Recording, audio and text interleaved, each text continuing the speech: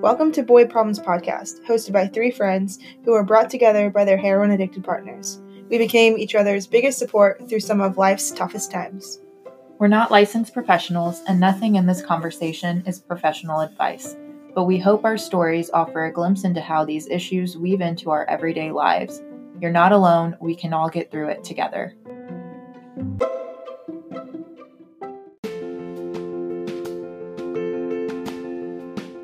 If you're listening, you probably know we met at a family support group, and our bonds have grown stronger through sharing our stories and supporting each other. When we think about the thing that's helped us most, it's that. So we'd like to extend that community to you. If you're feeling like no one understands what you're dealing with, or you're looking for a community of like-minded individuals, consider joining us for our virtual support group. For details, visit recovering2.com. We know what you're going through, and we're here to help. We're recovering too. Hey, Boy Problems Nation, Alex here. I'm so bummed. I missed recording with today's lovely guest, Dr. Zoe Shaw. She's a therapist, life coach, author, mom, and so much more. Her passion is helping women redefine their super selves. Can't wait for you to listen and learn more about codependency, boundaries, and getting back in touch with your intuition. Hope you enjoy it. So today we are with Dr. Zoe Shaw, and Dr. Zoe, thanks so much for being with us. Your official title is a licensed psychotherapist and relationship expert, but as we were researching and have been following you on Instagram and things, you do a lot. You have a podcast, you're a writer, you're a life coach. And so I think there's just a lot of interesting things that we can touch on today. And I'm so glad that you're here with us so that we can learn from you and share that with our audience. So I think that you probably would do a much better job of explaining maybe a little bit about what it is you do. So could you give us some background on your career path and what you're doing now? Sure. Thank you for having me. You guys are doing such necessary and amazing work. So I'm thrilled to be here today. So a little bit about myself. So I've been doing this whole therapy thing for about 20 years now. And I started out on just traditional, therapy, me on the chair and my clients on the couch. And I did that for about 15 years. And along the way, I was a wife before and became a mom of now 5 kids. I am kind of a thrill seeker, and I love to compete and move my body. But I came to a place of almost burnout. I was doing a lot of things. I was in that difficult decade with your kids when you're kind of in the thick of it, and I was homeschooling too. And I stopped my practice for a while. And then when I was ready to come back, I was in a different space, and I love the work that I do. And I always loved the work, but I really had a drive and a passion to reach more women, to have kind of a bigger platform so that I wasn't just doing the one-on-one, but that I could help and work with more people. And so that's when I kind of started my journey of getting off the couch and getting on, social and writing and speaking. And that's kind of brought me to where I am now with the podcast and advice column and the book and speaking and coaching and my courses. So yeah, it's beautiful. It's definitely been a journey internally and externally. Yeah. What would you say is the biggest difference then between the therapy side of things and life coaching? Yeah. So therapy is often deep emotional work. And it just requires a slightly different skill set, being very in tune to emotions, being very in tune to triggers, being very in tune to development of someone psychologically, right? Helping them to really understand how past influence is present and how they can make changes. And it's a lot of internal. Life coaching, I always tell the people that I coach that I can't like remove my therapy brain and, chuck it out the door while we sit here and do life coach. So I'm always looking through really the entire world through that lens. But life coaching is more about structure. It's more about goals. It's more about learning about your own patterns to help you achieve usually a specific goal or a group of goals. And it's more forward looking and present looking. So that's how I would kind of describe the two. Certainly there's places where they interweave. And I've certainly gone in and out where I might be doing therapy with someone and we move into life coaching. Okay. So yeah, they're different. That's what I was going to ask that. Do people do therapy and life coaching? Do you graduate from one to the other, or that sounds like a little bit of a mix? Yeah, it can be a mix depending on what's going on in your life and what you need. And I myself, I utilize both. As a therapist, I have a therapist. I don't always have a therapist. He's usually the same person, but, I go in and out of therapy depending on what's going on in my life. And then I also hire coaches for different aspects of my business, mostly business, sometimes personal life, but mostly business. Yeah. Okay. Very cool. And so so our audience, like we have a very high stigma of addiction. A lot of us hide in the shadows, things like that. And so can you tell us kind of about the stigma of therapy? Because I have been in therapy since I was in second grade. So to me, therapy is like amazing. I couldn't imagine life without it. However, when I talk to people, they're like, oh, you're crazy. Like, what's wrong with you? So can you kind of speak to some of that stigma that's in your field?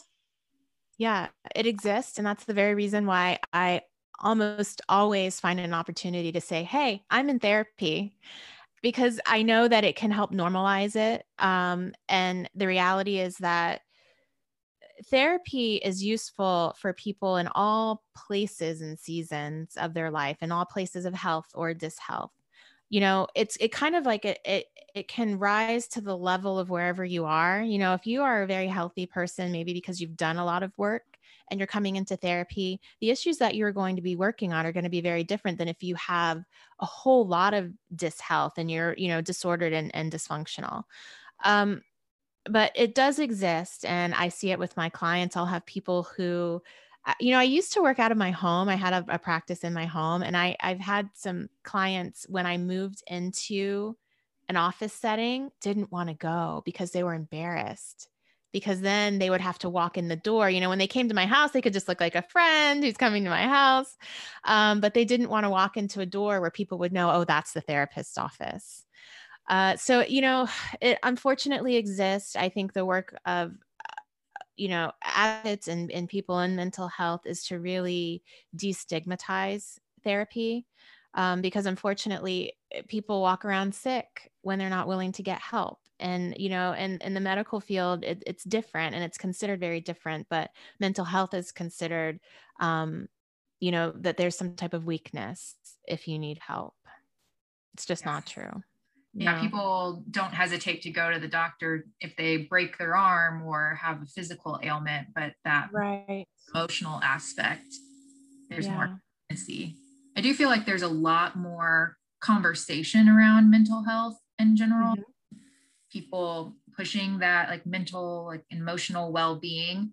So do you feel like that is helping to destigmatize the idea of therapy? Or I think it definitely is helping. There's just so much more, right, that we have to do. And especially in underserved communities, especially, in the African American and Latino community, it's even more stigmatized. And there's also this whole level of distrust.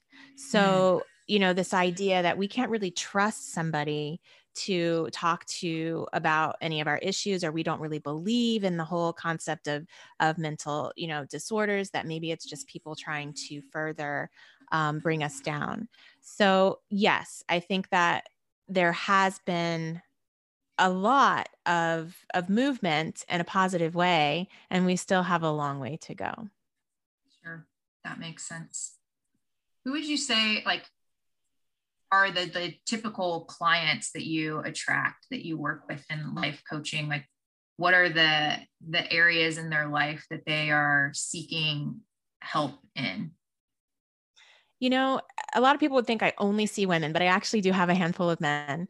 And I always have, both as individual clients and then also as couples. So I mostly work with women, or I certainly mostly engage and speak to and write to women. And I also see couples. I love working with couples. They're just so much fun. But the people who come to me, generally there's relationship issues, there's identity issues, there are boundary issues in relationships. Women, are struggling with life transition issues.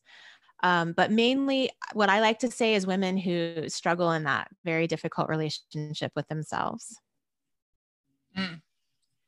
I saw something on your website about, I'm going to probably butcher it, but the idea of when people are in difficult relationships, there's usually a difficult relationship with themselves as well. Like, I almost think, 100%. Yeah. What was that you said?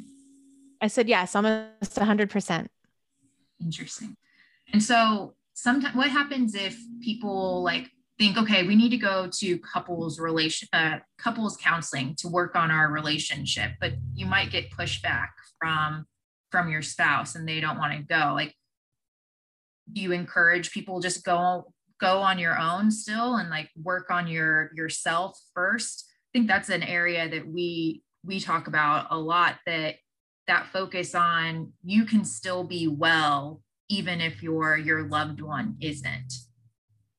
Yes. So 100%, I feel that it is necessary. Just because your spouse or your partner won't go to therapy, you need to, and sometimes even if you go to couples therapy, you still need individual therapy, because when you are in a difficult relationship, when you are in a relationship with someone who has dishealth, right?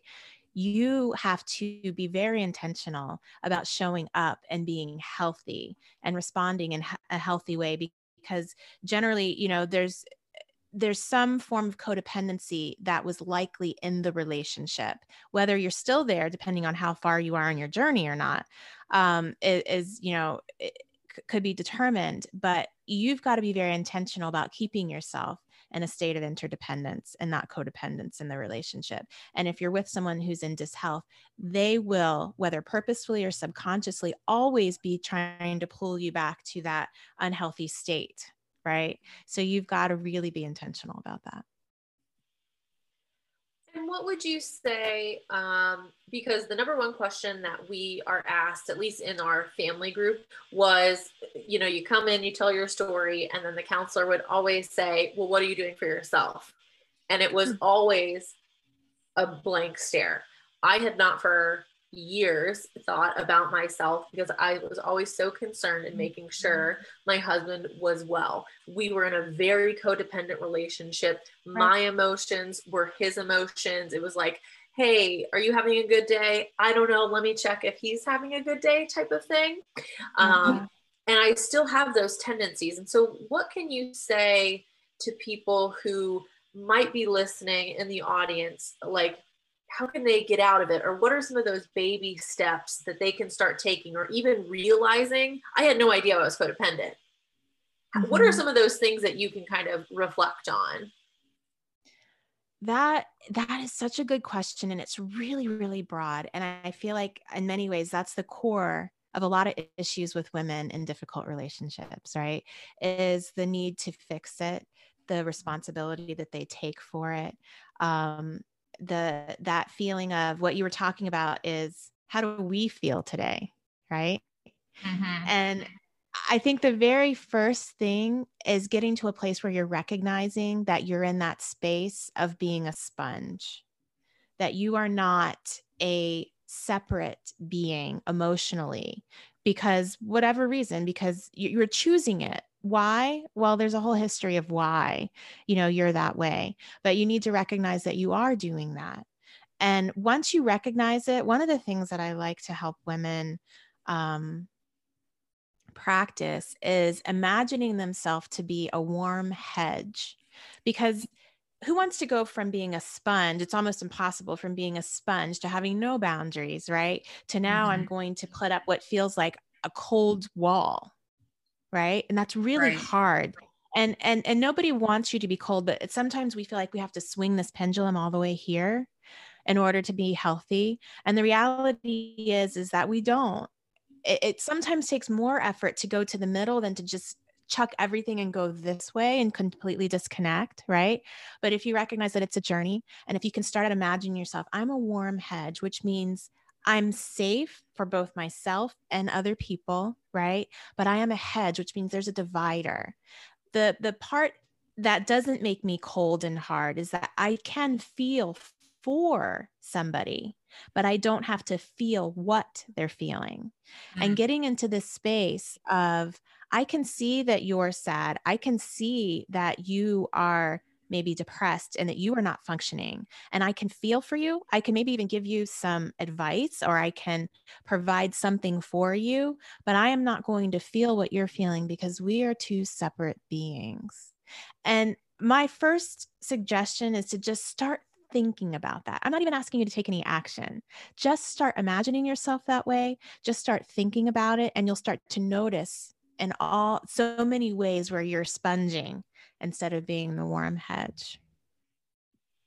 That's so interesting. I have talked about codependency and tried to understand it for years. I've never heard it explained as a sponge. That's so interesting. I love that. I love that. No, that was a good, like, and you can visualize the sponge and the hedge. That's Yeah. So you're a mom, and you said you're a mom of 5. How I'm a mom of 2 little ones, and it's hard for me to even imagine like self-care now. So why is self-care so important? And this whole superwoman thing, I love it. I'm here for it. And so can you just explain why it is so important and why you wrote a book about it and all of that? Well, I wrote a book about it for that very reason, that, I had been through that entire desert, period of not being able to figure out how to care for myself, of taking care of everybody else, and feeling like my sacrifice in that way was what I was supposed to be doing as a woman and as a mother, and really wearing that superwoman cape. Right. And the reason why the tagline currently, I'm revamping my podcast, but why the tagline is redefining your superwoman is because that crazy burden is just, number one, impossible to live up to and way too much to bear, right? So you've got to figure out how to redefine what that means for yourself. And so having gone through what I don't want other women to go through is that desert of not caring for yourself and tricking yourself into believing that somehow you're doing something good when you cannot possibly show up in any healthy way for yourself or your people when you are completely depleted, right?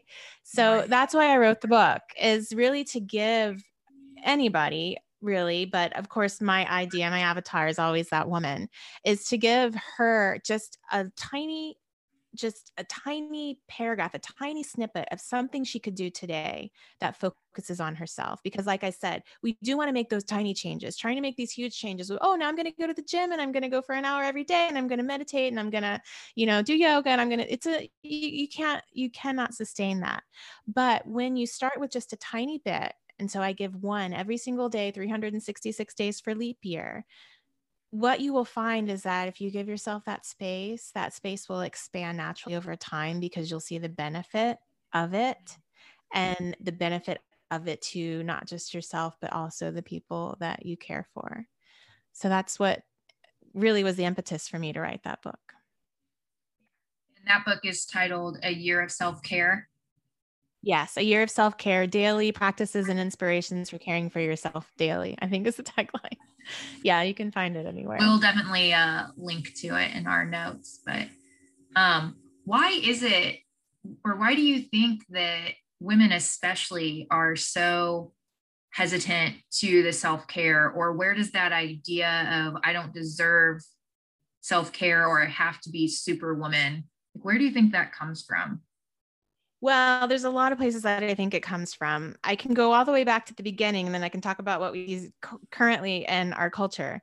You know, the women's movement, the women's rights movement, and early feminism was a gift to us that we have to honor, I believe. But with every change, with everything implemented in the world comes unintended consequences, right? You know, we created, air travel, and airplanes can now take a virus from one continent to the other in a space of hours when that could never have happened before, or at least it would have taken much more. So, it's not about throwing the baby out with the bathwater, but it's also being willing to look at some of the negative, the consequences that have happened as a result of the women's rights movement. And it goes back to that pendulum swing, because when we came to a place of, yes, we should be able to do it all and have it all just like men, and we're going to do it. And then there's this burden that gets created of, well, you've been given this gift and now you can do it. So you should be out doing it, and you should be out doing it well. And then there's the whole dichotomy and some of the, there's sometimes faith influences that come in. And then this whole idea of, being a good enough mother or a good mother, because now you're doing this. So you don't want this work that you're doing to compromise you being a mother. So you better work double time. And there's a lot of blame. There's a lot of judgment. And then there's the whole societal idea of what a mother is, right? Or what a woman is. She's nice. She's not mean and rude. She's nurturing and she takes care of. And so I mean, it's just, I think it's in our history. And the reality is that we need to be able to accept that gift, that yes, we can do it all, and we should if we want to do it all, but we can't do it all at the same time. It's an absolute impossibility. We need to look at our seasons. We need to look at where we are in our life and pick one or two priorities. And if we can do that over the course of a lifetime, we'll have done it all. But that burden is quite too much. But, then there's a societal thing, and why our culture and society is in such what it is. Who knows? I mean, there's so many reasons, but on one of my posts, I put something about self-care and selfishness. And I had a guy comment, yes, this is all selfish, right? A woman wanting to take care of herself. It's just her being a selfish person. But no one ever says that about a guy. It's like somehow it's understood the guys need to have their man caves and they need to take care of themselves and they need to have their whatever. But sometimes, for some reason, there's sometimes this underlying idea that a woman wanting to have that time and space for herself is selfish. Yeah, that's true. Yeah, I will say that just how my husband and I, how we have our family situation, he gets off work at 2. So he cooks dinner, he does the grocery shopping, he does most of the cleaning in our home, things like that. And, I feel very fortunate that that's just kind of how our workload works in our family. But when I tell other people, when I tell women, mostly they're like, oh my God, I wish my husband would do that. And then when I tell men, they're always like, oh, what a baby, blah, blah. And that just, it frustrates me so much to hear that, because it's like, that's how our family works. And he loves doing all of that. He loves taking care of our family like that. And so to all of that, like that's just so frustrating for me personally. Right. I can understand that. But that's beautiful. That's absolutely beautiful. Yeah. And so, as you've kind of, gone through your practice of like so do you still do therapy and life coaching with all your other? I do. Yes. Yeah. And so we do have people from across the country. So can you tell us a little bit, like, how can people, like, if they wanted to get in contact with you or wanted to, seek your services, how could they do that? Well, you can always contact me. My favorite social place is Instagram. So you can contact me at Dr. Zoe Shaw. I am completely full though. I cannot take on any more clients, and which is why I write, and which is why I have, a course that you can purchase. But right now I'm really busy, which is wonderful. But you can definitely connect with me. I love to hear from people on Insta, on my website, and you can subscribe to my podcast and, get some of my content, my email newsletter, and I send out encouragement. Yeah, that is the beauty of technology. And I mean, there's a lot of negative things with social media as well. Mm-hmm. But, being able to follow you and see the things you post and listen to your podcast, you can still get some of that wisdom and those ideas, even if you can't be a client of you. So it's nice to be able to connect with a broader audience that way. Yes, that's one of the beautiful gifts that social media and the internet have given us. So can you tell us about your column a little bit, and like how people could follow maybe your column? Yeah, so I have an advice column. It's at the Grit and Grace Project, which is an online women's magazine. And you can just go to the Grit and Grace Project and find my advice column on there. And so there's a place on there for people. You can either just read questions and then advice that I've given, or you can submit any question. It's completely free and it's also completely anonymous. You can submit a question to me and I answer a question every week.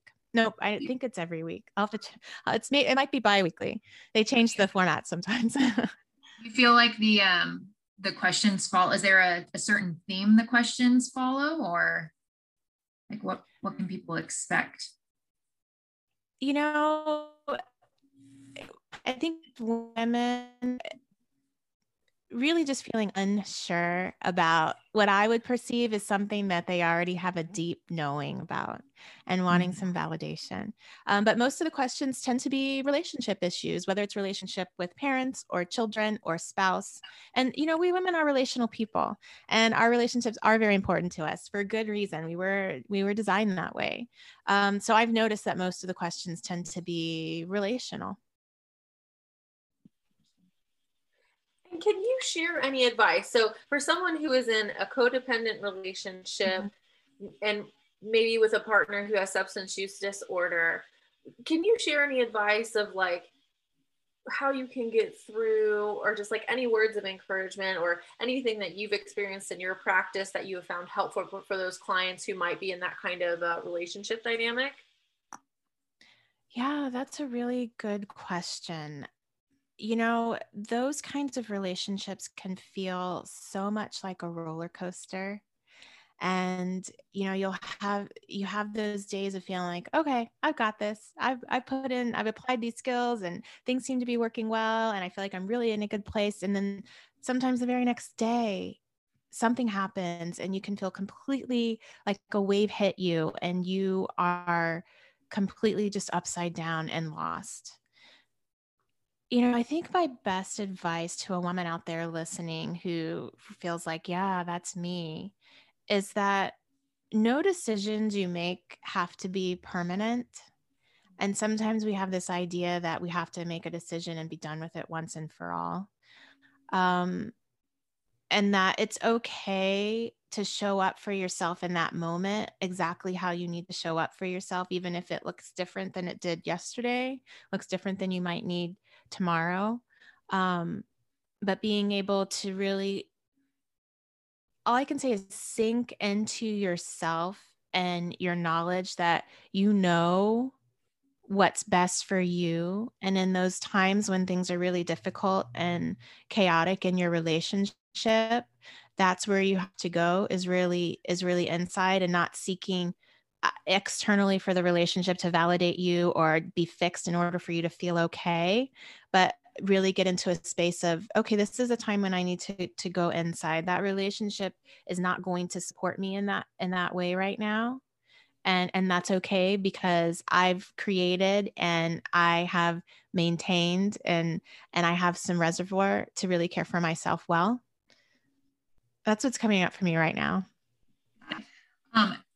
So when you say like go within and like trust that you know what you need, I feel like sometimes if you're really into the codependence, or maybe when life is chaotic and you betrayed or trusting, like it also comes with having a hard time like trusting yourself or being able to like know.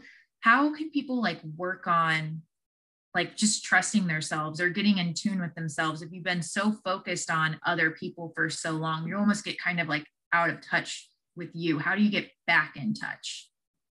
Yeah, I'm so glad you asked that question, because I do see that from women, a lot of women specifically in, maybe emotional abusive relationships or relationships where there's addiction, I will have them come to me and also, there's some gaslighting that's involved in those types of relationships, whether it's verbal gaslighting or just kind of situational, like we don't talk about it, or whatever you're feeling is not right because this didn't happen. You're seeing something that doesn't really exist. And you begin to get into this place of craziness and you do question yourself. Some things that I will say to women who come to me, because often it's like, there's something wrong with me. Can you help me feel like deal better with this relationship, because I'm falling apart and he's telling me I'm crazy and he's telling me I'm the problem, right? And what I will often say after I've gotten a good history and I really get a sense of what's going on is I cannot help you be okay with an unhealthy situation. What I can help you do is acknowledge what's there and work on you showing up in a healthier way. But I can't help you kind of get more comfortable with your dysfunction, which is what you're asking me to do. So that's what just came up with me. There's something else I was going to say because I didn't quite answer the question. What was the question again? When you've spent so long maybe being gaslighted or crazy, how do you start trusting yourself? Yeah. So as a therapist, what I do is I validate really by modeling, and I will explain to a woman how what she's telling me makes me feel and what I hear. Right. And all of a sudden what I see like a sense of, oh, okay. So I'm not crazy. This is really going on. This is really what I'm seeing. This is really not okay. And that tells me she already knew. She did. She was just so confused by the swirl around her in her relationship. Sometimes what helps, and this is really hard because it's hard to take yourself out of the situation. And it's very simple. And I'm sure people have heard it before, but when you just have that practice of imagining, maybe even back to before you were in this situation, right? And if you were sitting down with a woman who was telling you all the things that are really going on in your life, what would your advice to her be? It just helps you take a couple steps out. And sometimes it's hard because you want to go right back into your own situation when you're asked that question. But I'm asking you to really work hard to stay out of your situation. Listen to her as if she's telling you this story. It's your story. What would you say to her? Now, I'm not asking you to do the thing. I'm just asking you, what would you say? Just sit with that part a little bit. Because when you sit with it, then it helps you see it from a different point of view. When you feel like you have to take action, your brain doesn't want to go there because then it feels like it has to do something. But if you sit with it, then it helps you gain a little bit of clarity about what's going on and gives you some space, maybe later, to make action. But also gives you some space of learning how to trust yourself. Another little thing that I suggest is that when you allow yourself to make a decision, when you're feeling insecure about it, when you're not sure if you're right, when you don't trust yourself, I like to ask women to track what they thought and then the decision they made, even if they're really little decisions, like on the menu, right? If you go to a restaurant, it's like, I don't know what to order. I never can make a good decision. I don't trust myself. I'll order something that I hate. Well, write that down. What did you order and how did you feel afterwards? I want you to start keeping track of your thoughts and your decisions and how they turned out, because that will help you learn, okay, should I trust myself? Should I not trust myself? What areas do I know I'm always spot on? And what areas am I a little blurry and I need to work on? So it's really starting to understand yourself well, because that's what we do with other people. We look at their behavior, right? And we determine if we can trust them based on their behavior. And we need to do that for ourselves too. And then if we can't, then those are areas where we need to work on really gaining trust and figuring out how we can earn trust in those areas in our lives. So something that your conversation brought up for me. So I was in such a deep I was blindsided by my husband's heroin addiction. And I came home one day and a lot of things bad happened, but came home, He was passed out on the couch. There were 2 white lines on our TV tray. And I was like, what's this? You know, he snorted them and he was like, well, it's Tylenol. You're crazy. Crushed up Right. Tylenol gets to my headache faster. And I 100% believed it. And so to people I want who to are, stop you there though. Did you 100% believe it? okay, well, I probably didn't 100% believe it, but I didn't want to get in the fight. I always walked on Right. eggshells. And so my husband always says, like, you didn't want to believe I was telling you a lie. And so, Right. you know, I had been in a relationship with him for 10 years at this point. And I didn't want to believe that my husband, who I chose, was lying to me through his teeth about every aspect of his life. And so do you have that same, but that's the thing, Dr. Zoe, like, I didn't tell anybody about it. Like, it is so isolating. And so to even come and tell, you know, my friends, or even I had a therapist at that time, and I was like, my mom's dead. She died when I was young. And she was like, there's something bigger, but you're not telling me. And I was like, no, I'm sad. My mom's dead. But like, I just didn't want to recognize it. And so for the women out there who just don't want to recognize it, like, I'm hearing intuition, like women's intuition, like coming from you. I don't know, like, what is that advice for the women who are just like sitting alone and who are like, man, I mean, maybe we kind of have already talked about this, but like, to me, that's what hit me is he's snorting lines of heroin in front of me. And I'm like, this feels a little weird, but I'm okay with it, type of thing. I don't know. What? Your brain is the most powerful computer in the world, and it computes so quickly.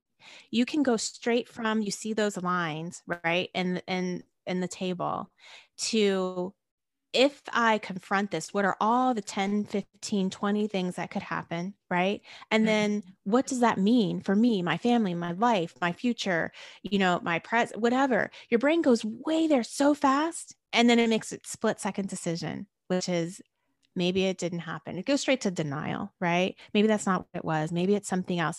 Because the reality is, it's not the thing, it's the meaning of all of it. Of now, if I admit, then I have to take action. And so I'm speaking to that woman who is listening to this podcast, and she's listening to this podcast because there's a part of her that knows, right? There's a part of her that's questioning. There's a part of her that knows something's not okay, but she's terrified. And I'm going to ask her to just look at what if that thing is what it is, and why is she afraid to open up and investigate it?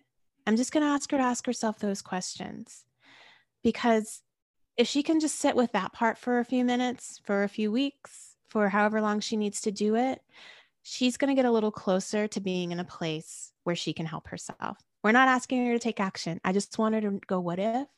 And why am I afraid? Like, what's going on? What are the things that I'm scared of? Yeah. It's kind of like planting the seed. For herself. Yeah. That just gave me goosebumps. Had I heard that back in the day, amazing. That gave me goosebumps. Whew. Love that. That also reminded me of something I saw on your website that I appreciated. The idea of where you're not there to judge people's behaviors for what they do. It's, you understand that behaviors happen. There's like context behind it. And so helping people to feel comfortable and sharing those things, like, that's part of it. Like, you even said you didn't want to tell your counselor this. I think there's like shame and judgment. And when I read that part of like, all behaviors make sense in certain contexts, I was like, yes, that is so relatable. Yeah, that's the very first thing I say. Well, not the very first thing, I should say. That's the thing I always say in the very first session with my clients, is that is the lens through which I see the world. I believe it strongly that all behavior makes sense in its context. And because of that, it actually, it helps with so many things. It helps with acceptance. It helps with forgiveness. It helps you not to take other people's behavior personally, right? It does help to separate you from other people's behavior. But as a therapist also, I want them to understand that I have no judgment, because for everybody, if I can go and look back from the second they were born and understand their temperament and how it interacted with their environment and was there for all the seconds and moments of their life up until this moment when they make maybe a horrible, horrible decision, it makes complete sense. Sometimes I think about, when we enter someone's lives, I think about it as those movies that start out like with the guy in the 3-piece suit robbing a bank, right?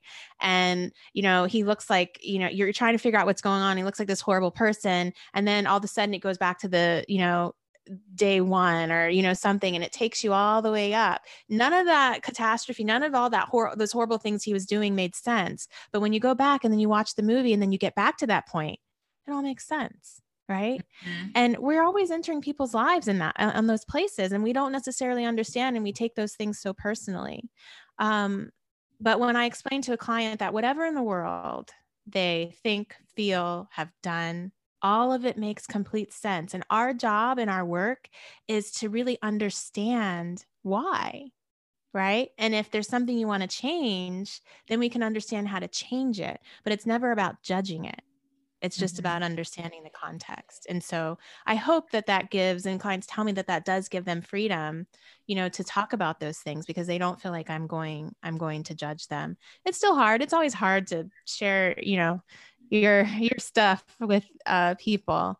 But I really do believe in therapy. I believe that it's such a good, healthy space for growth. And then until we're able to do that, and sometimes we aren't able to share all of our stuff for various reasons with those people that are the closest to us, and having that outside person can provide us that space where we can start to unpack things that we've just held in closets for so long. Wow. Well, this has been really insightful, and I feel like we could just keep going on and talking to you. I love everything that you've had to share with us. But I guess to wrap it up, we'll circle back to the self-care and maybe give us an idea of what's something you'll do this weekend to self-care, as self-care, or some examples of self-care. And then if there are any closing words of encouragement that you want to share for people, we'd love to hear it. Sure. I really see self-care as a 360 thing. It's not just about the bubble baths and the massages, which I love, love, love. But those are kind of not band-aids, but they can be very surface, although we need them just like we need water and food. But I like to see self-care as 360. I like to understand self-care as really being a good mother to yourself. And, a good mother doesn't always give you what you want in the moment, but she's taking good care of you. She'll make you brush your teeth, and she's gonna, make sure you get your vegetables, and she's gonna, have you do your homework, but she's also gonna hug you, and she's going to, provide nurturing and care to you and make you feel safe. So when I think of self-care, I think of it in that way. So, my typical weekend, this weekend's going to be a good weekend because we've had really crazy weekends where I haven't been able to get a whole lot of self-care, but I'm looking forward to this one. Although Mother's Day was amazing. My kids cared for me and the sweet way that they do. For me, it's physical. So it's getting outside into nature, which I will do for at least, a half hour every morning, and walking and/or running. Usually I run on Saturdays. Yoga for me is very self-caring, mainly because it's really good for my joints and my flexibility. And I'm able to just relax and go inside. I will be writing, which I always do. And that's really those are probably going to be the main things. Now then I'll be caring for my house, but that's really external. But in caring for my house, I care for myself too. My space is really important to me, especially my bedroom. So I'm going to be doing some decluttering. But yeah, that's what some of my self-care looks like. And then I have self-care. I'm really intentional about it. So even things that come down to the tea I'm going to drink this weekend, because my chamomile, and lavender tea just makes me feel so good. And so I always make sure that I get at least a cup in, because I know how it's going to make me feel, and that it just grounds me and just brings me just to that place of kind of peace. So that's kind of what mine looks like. That's awesome. I'm going to shift my mind on cleaning. I was kind of thinking about, I need to clean my house this weekend and not looking forward to it. But I liked the way that you said, like, taking care of your house is in turn like taking care of yourself, because you feel better when you're in a clean space and decluttered. So I'm going to try and think of it in that lens. Yes. It feels better. It does feel better, doesn't it? Mm-hmm, and then sit with it afterwards. I'm like, I'm doing self-care right now. Yeah. Well, amazing. Dr. Zoe, thank you so much for talking to us today and sharing with our audience. Everyone, we will link in the show notes everything that Dr. Zoe has to offer, and keep coming back.